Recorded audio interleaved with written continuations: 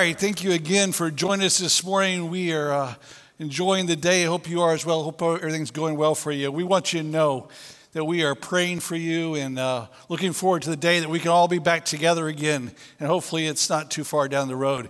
And, you know, I know there's some advantage just to being able to sit at home and watch. And, you know, some of you are probably doing some brunch right about now, biting down on some bacon. I wish I could be there with you for that. But, hey, we're looking forward to having you back with us. You know, all of the advantages, they don't outweigh the disadvantage of us being able to be together and doing what God's called us to do. So we're looking forward to that. You know, for the past couple of weeks, we've been talking about fear. Pastor Kevin started us out talking about how we should pursue the who rather than the what. And then last week, Zach talked about Jesus' teaching on anxiety and worry. And you can go back and look at those messages online. We did that with Zach. If you remember, he was pretty engaged about the birds, so we thought we'd have a little fun at his expense and watch it 2 times, and it went sort of like this. Watch this video. Think about birds for a second. Just step back. Birds, right? Birds are everywhere. They're all over the place. I mean, you can look outside your window right now and you would see birds because they're all over the place. Birds aren't worth much. Right? I'm not necessarily a bird guy, but for all of us, you know, birds, if you were driving down the road and you saw a little dead bird on the side of the road, I mean, it's not something you're going to pull over, stop, get on your phone and call 911 and say, oh no, we got a dead bird here, what are we going to do? There's a bird right here, this is my address. We're not going to do that. Right? Birds, we don't care. They're not worth much. And I totally understand that some of you people, you're bird people and you love birds and you're all about birds, you feed the birds, you watch the birds, you catch the birds, you do all these things with birds, maybe even you have a pet bird. Some of you people are a little crazy. Okay. Good stuff. I appreciate Zach's message last week. And, you know, now we've made it to Palm Sunday, and it's hard to believe. But next week we'll be celebrating Easter and looking forward to that. When it comes to Palm Sunday, you know, typically we're thinking about the entrance of Jesus into Jerusalem and the people waving the palms and shouting as he entered the city. That story culminates as you look at the Gospel of Luke in chapter 19.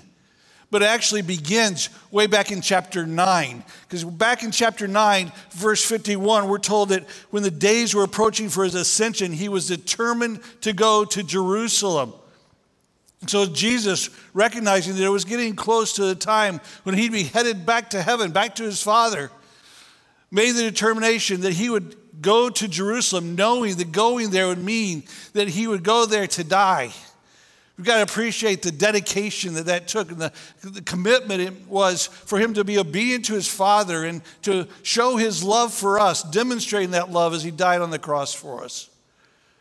We appreciate the dedication. You know, this is a time when we talk about dedication a lot. We've talked about it in regards to our healthcare workers as they put themselves in danger going into work and still they go, taking that risk.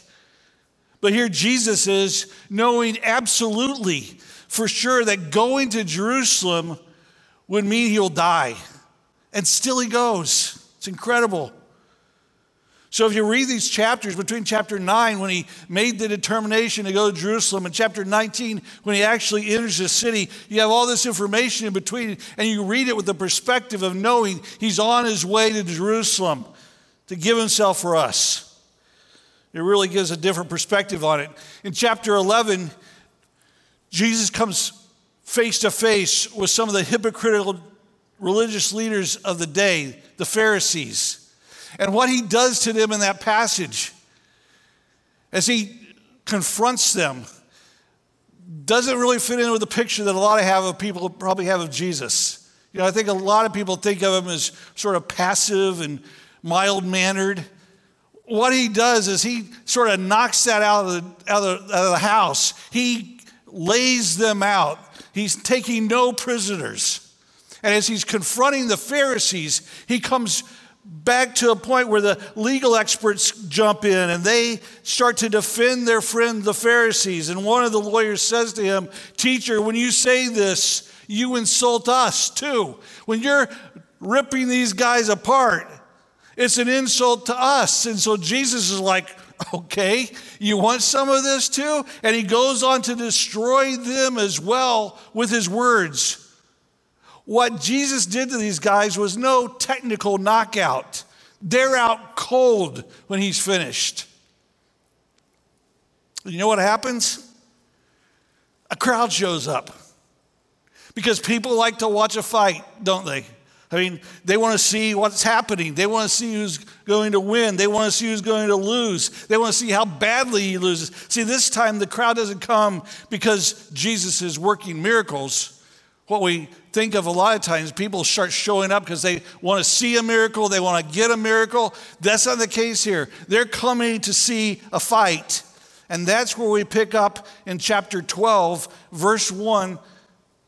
It says this: under these circumstances, with that fight having just happened, after so many thousands of people had gathered together that they were stepping on one another. Literally, it says tens of thousands of people, and they're stepping on one another. They're not practicing good social distancing here, okay?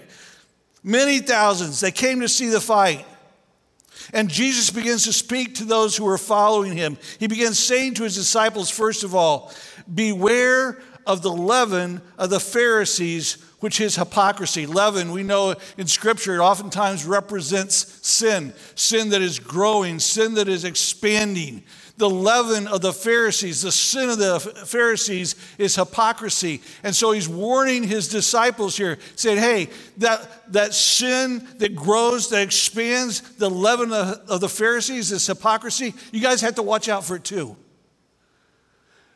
Because it's a temptation on all our part to live one way publicly, to be something different behind the scenes. He says here, verse 2, but there is nothing covered up that will not be revealed, and hidden that will not be known. Accordingly, whatever you have said in the dark will be heard in the light, and what you have whispered in the inner rooms will be proclaimed upon the housetops. He's like, hey, this is what we're talking about. Whatever you've done in secret, and whatever you've said in secret, there's going to be a time when we stand before God and nothing's going to be hidden. What our heart is, as it really is, will be seen. That's what's going to be revealed. We have to keep an eye on eternity, that someday we're going to stand before him. Jesus continues and he says in verse 4, I say to you, my friends, do not be afraid of those who kill the body, and after that have no more that they can do. But I will warn you whom to fear. Fear the one who, after he has killed, has authority to cast into hell. Yes, I tell you, fear him. Are not 5 sparrows sold for 2 cents? Yet not one of them is forgotten before God. Indeed, the very hairs of your head are all numbered. Do not fear. You are more valuable than many sparrows. As you read through that, it might seem like there's 2 different messages going on there. Seems like there's a message about fearing, and then there's a message about not fearing. But when you look at it a little further, you realize there's one consistent message to us here. And that message is that we don't need to fear anything in this life. That message is that our focus should be on what's eternal. And you may have noticed that there's some of the material here, some of the stuff in here that sounds a lot like what Zach covered last week. You know, the birds. More specifically here, sparrows. Insignificant sparrows. Back then, the poor would eat them. That's why they could get 5 for 2 cents. See, they're not worth anything. But what we're told here is this, that God knows all of them. Those cheap, little, insignificant sparrows. Not one is forgotten. And we're more valuable than many sparrows. So the obvious point is, if God hasn't forgotten a sparrow, he's not going to forget about us. There is value and worth that God gives to us. And because of that, we know we're not forgotten. Maybe this is a time when some of us feel more forgotten, you know. Maybe you've lost your job. And you're not sure when you're going to be working next. And you just feel a little forgotten. Maybe it's, you know, you're a single mom and you're struggling. You're trying to raise the kids and pay the bills, and it just seems too much sometimes, and you feel forgotten. I know there are some of you probably today watching that are in some care facility or your family can't get in to see you, your friends can't get in to see you. You're feeling forgotten. Or you're elderly, and maybe your family hasn't stepped up to the plate. They haven't done what you think they should or could at this time. What you've got to know is this: you are not forgotten. We haven't forgotten about you here at Grace, but much more significantly, much more importantly, the God of heaven hasn't forgotten you. He knows your situation. He knows every detail of your life.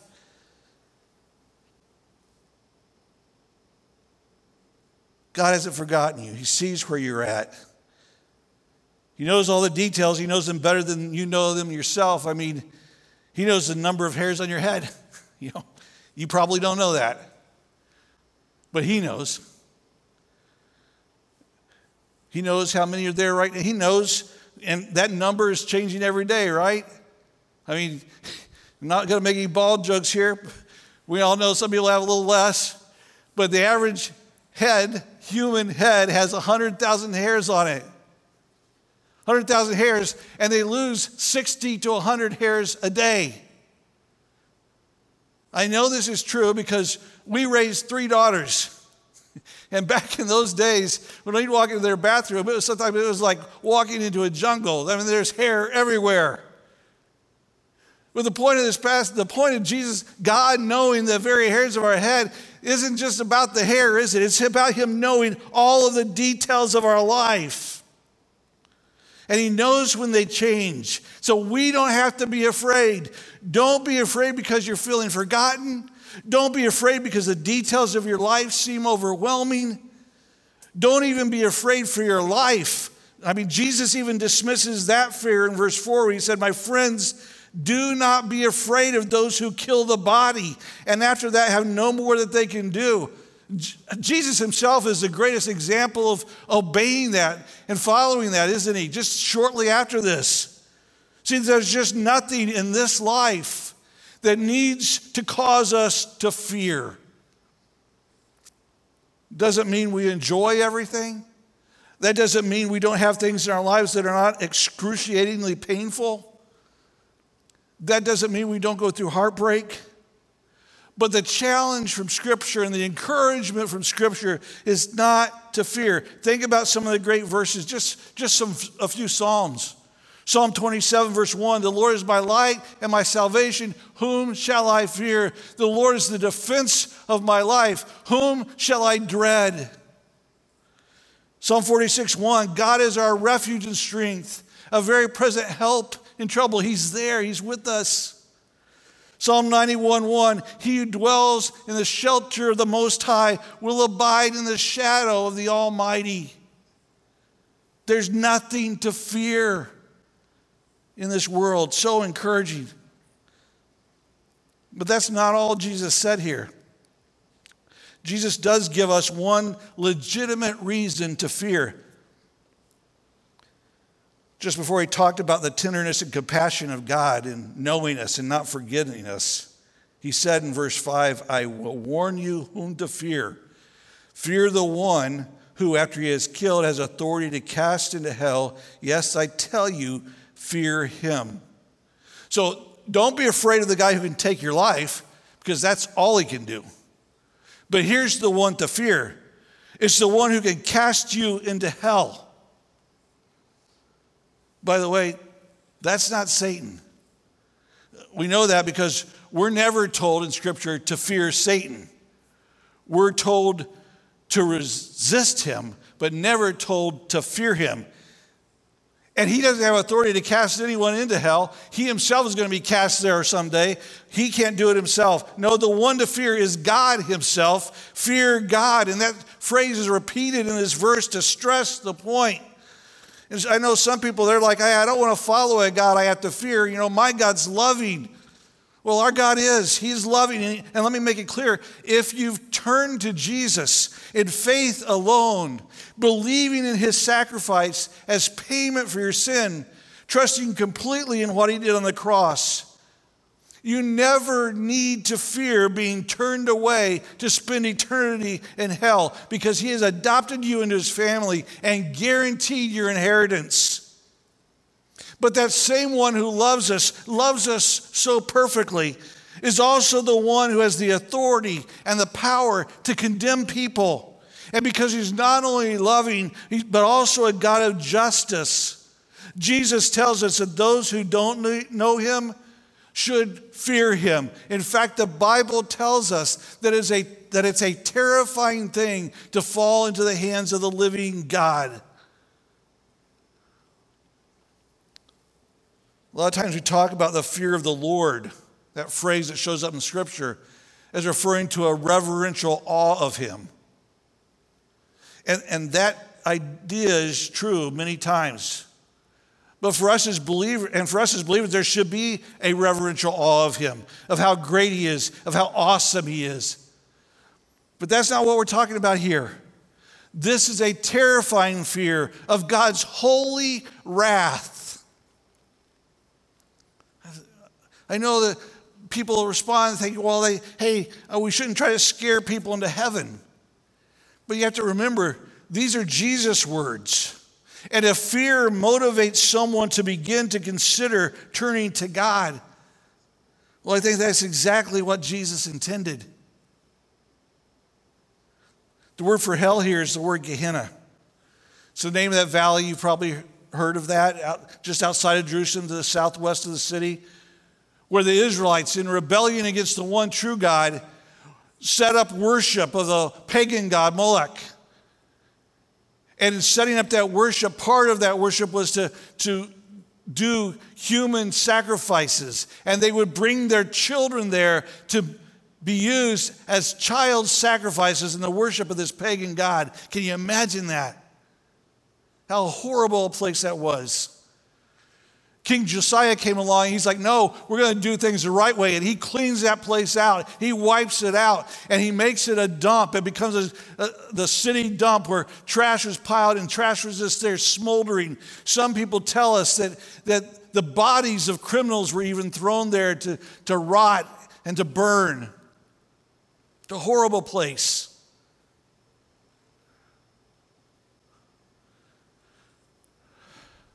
Never will forget being in Cambodia and being in Phnom Penh and in the city and walking through the slums of that city and coming to the city dump. It was maybe the worst sight I've ever seen. 30 or 40 feet high of smoldering garbage, covering 100 acres. Around 2,000 people lived on that dump, 600 of whom were children. Children who were working along with their parents and digging through that trash, trying to find something that they could sell or something they could eat. They had little shacks built on top where they lived. Just awful. And the stench of that place, I can still, when I stop and think about it, I can still sense that smell. It was just terrible. I think that's something of the picture of Gehenna that Jesus uses here. Awful scene. And he tells us, fear the one that could send you there.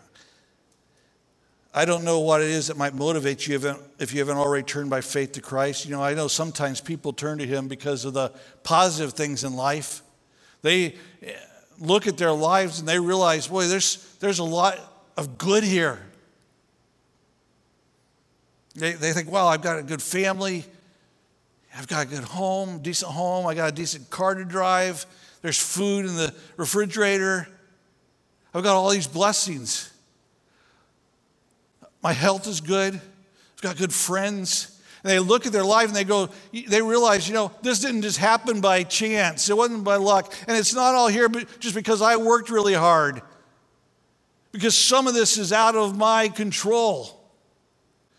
And they begin to realize that God is the one who's blessed them. And that's exactly what Scripture tells us. The Bible tells us that he sends rain on the good and on the just and the unjust, on those who follow him and those that don't. He does that for a specific purpose. The book of Romans tells us his kindness is intended to lead us to repentance, that we would come to a point where we recognize that God's done this for me. He's good, he's loving, and we would turn toward him. We would seek him because of the good things that he's given to us in life. And some people are motivated by those good things to come to him.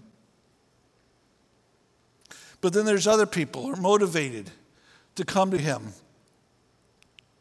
by the struggles of life. Some of those very issues, their family and their job, they begin to fall apart. And so marriage is falling apart. They're having struggles with their finances. They're having struggles with their health, or they've lost someone they love, and they're going through all this upheaval in their life, and they're realizing they can't control it. They can't handle it on their own. And so they're looking for help from somewhere. And so they show up at church, or they pull out that dusty Bible and start reading it, and they start looking for an answer from God. Some people are motivated by those difficult times to seek him. And then there are other people who realize where they stand before God and the fear of hell and the realization that we'll stand before him, and if we haven't come to him in this life, that he will in fact turn us away. And the fear motivates him. Whatever it is that motivates you to turn to him, God uses those motivations to bring people to himself. Now, none of those motivations on their own will save us. We're never saved by fear. We're never saved by gratitude. What saves us ultimately is a desire to know God. And that's Jesus' message to those who came to see this fight. So when we put all that together, what Jesus is stressing is that our focus will be on what's eternal. We need to be driven toward him. For those of us who are already believers, there's the encouraging word that we don't need to fear anything that might happen to us in this life. We don't have to fear being forgotten. We don't have to fear the unknown. We don't even have to fear for our lives. But our focus should be on the eternal. See, if we go through this time, this difficult time that we're dealing with right now, and we come out on the other side of this, and we aren't refocused, if we come out of this and we aren't more humble, if we come out of this and we haven't recommitted ourselves in prayer, if we come out of this and we aren't more committed to God's word, if we aren't more committed to each other, if we aren't more committed to reaching the lost,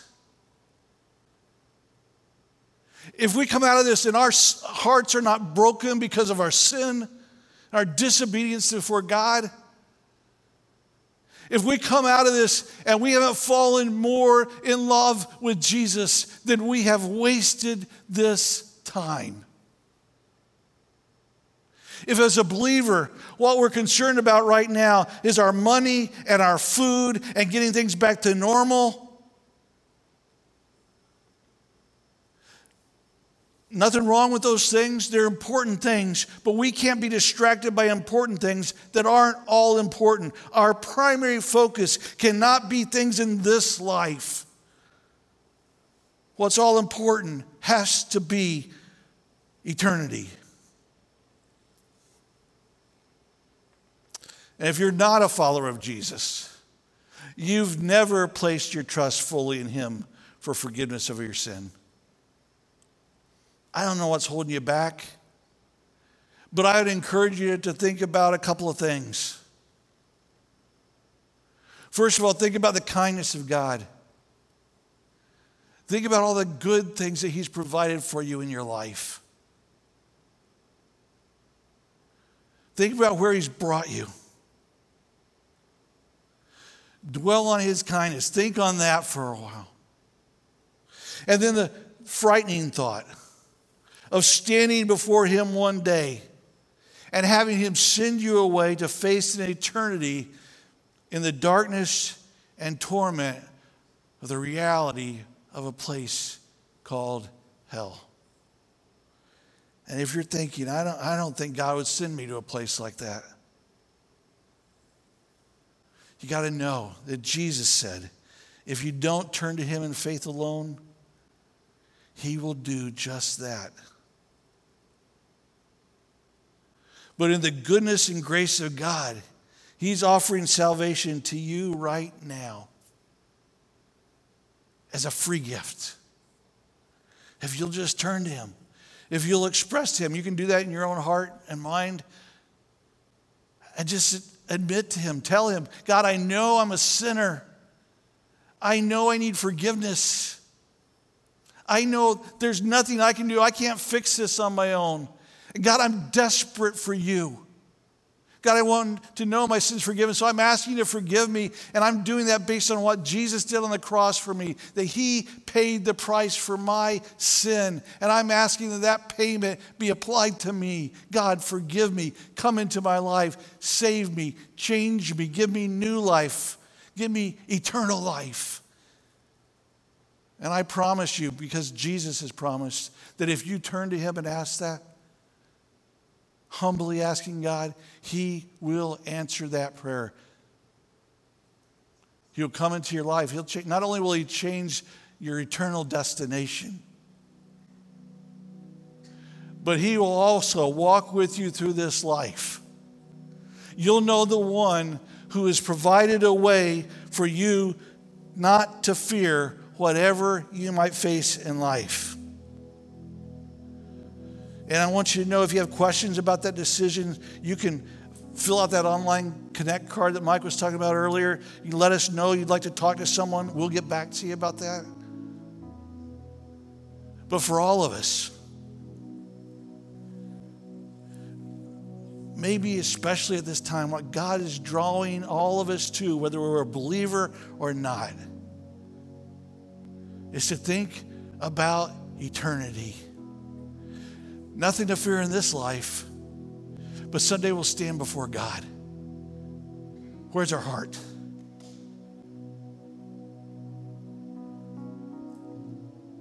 We're going to close in prayer.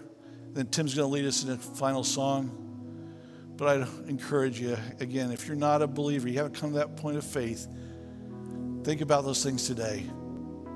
Make that decision. Let's pray. Father in heaven, we thank you, God, for your goodness, your grace, your love, for extending to us an offer of life, eternal life. Father, I pray for those who may be weighing that decision right now, thinking about it, God, that they would go ahead, they'd take that step. God, draw them to yourself. For those of us who are believers, help us not to be distracted by things of this life.